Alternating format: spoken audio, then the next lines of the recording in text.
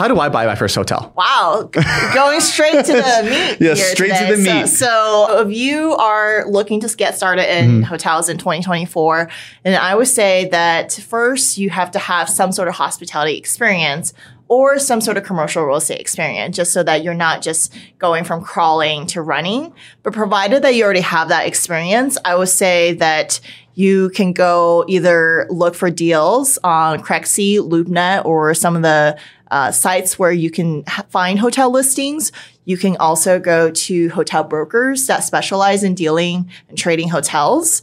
And you can also just reach out to hotel owners completely, off market. And so a lot of great hotel deals are going to be off market just because it is active business. So hotel owners don't want their employees to know that the hotel is for sale. So that's a little bit different than other commercial assets or residential assets.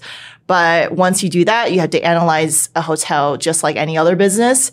And of course, get financing, which is the really hard part in 2023 and 2024. For sure. And then, of course, if you want to raise money, that's the great time to do it once you have secured your initial financing. And then you close. Nice. So what's the minimum capital requirement like for the hotels that you're buying?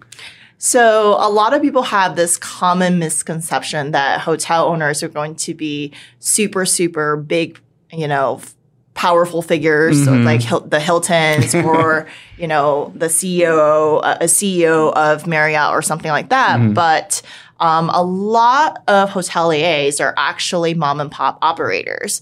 And so it really depends on the size of the hotel. So you can go from a 13-unit hotel that we bought for $372, believe it or not, to a 76-unit hotel, which is the largest one that we bought for $3.6. So the capital to buy the 13-unit hotel was under $100,000. But of course, for the 76-unit hotel is going to be a little bit more. I think that was around $600,000. Wow.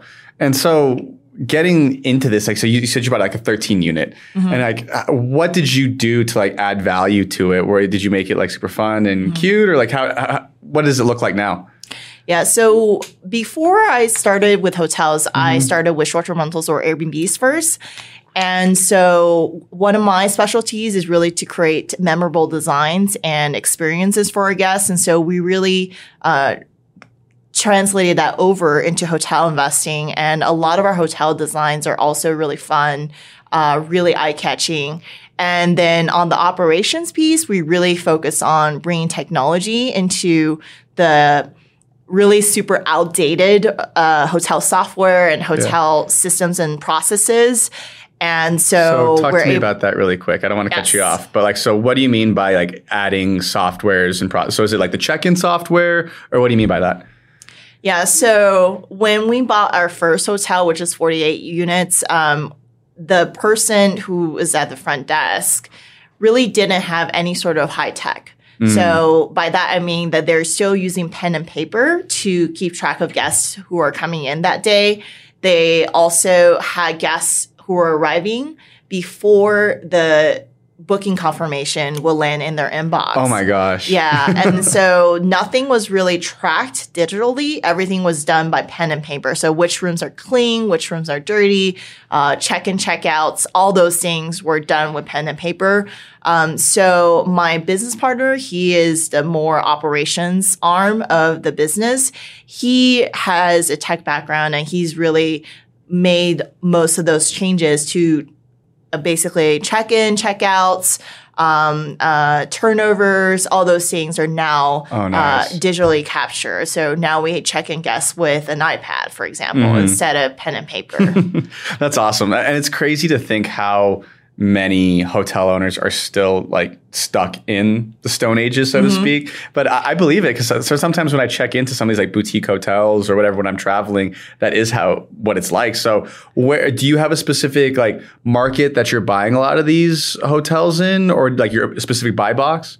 Yeah. So our more general buy box has always been within 2 to 3 hour driving distance from major growing metros. So what is 2-3 hours driving distance from Austin, Dallas, Raleigh, Atlanta, Charlotte, for example. And so that's always been, whether it's for short-term rentals or for hotels, that's where I focus on. With respect to hotels, because operationally it's just easier to buy another hotel or short-term rental that's in close proximity to where we already have stuff. Right now, because we already have stuff in Texas and we already have stuff in Arkansas and North Carolina, those are our main markets. That makes a lot of sense. And the more people that I interview, the more that I keep on hearing the same exact markets. So like, obviously it makes sense, right? All these secondary markets, there's a lot of opportunity for people to grow because, you know, it's tough in like the LA, New Yorks and all that. So with these specific markets, like you said, you're looking for things that are closer than closer to the things that you've already created, right? How did you like determine that, you know, I want to go into Austin, I want to go into Charlotte and Raleigh? Is it just because like the population growth, that kind of stuff, or like how are you evaluating your markets? Yeah, so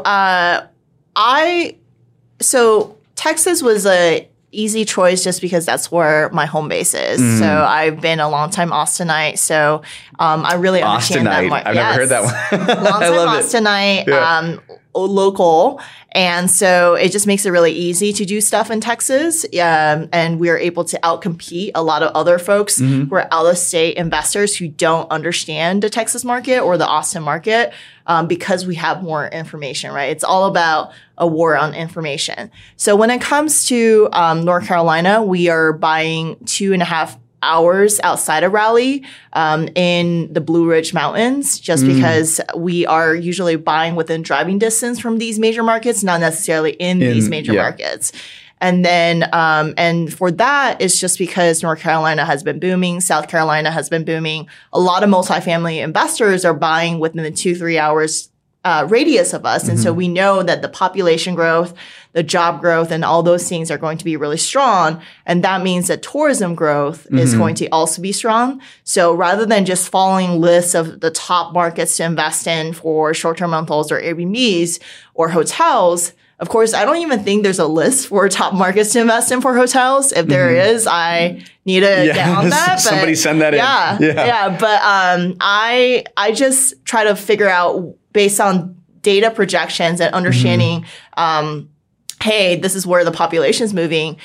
We don't really have to buy in those markets, but what's outside of those markets or driving distance within those markets.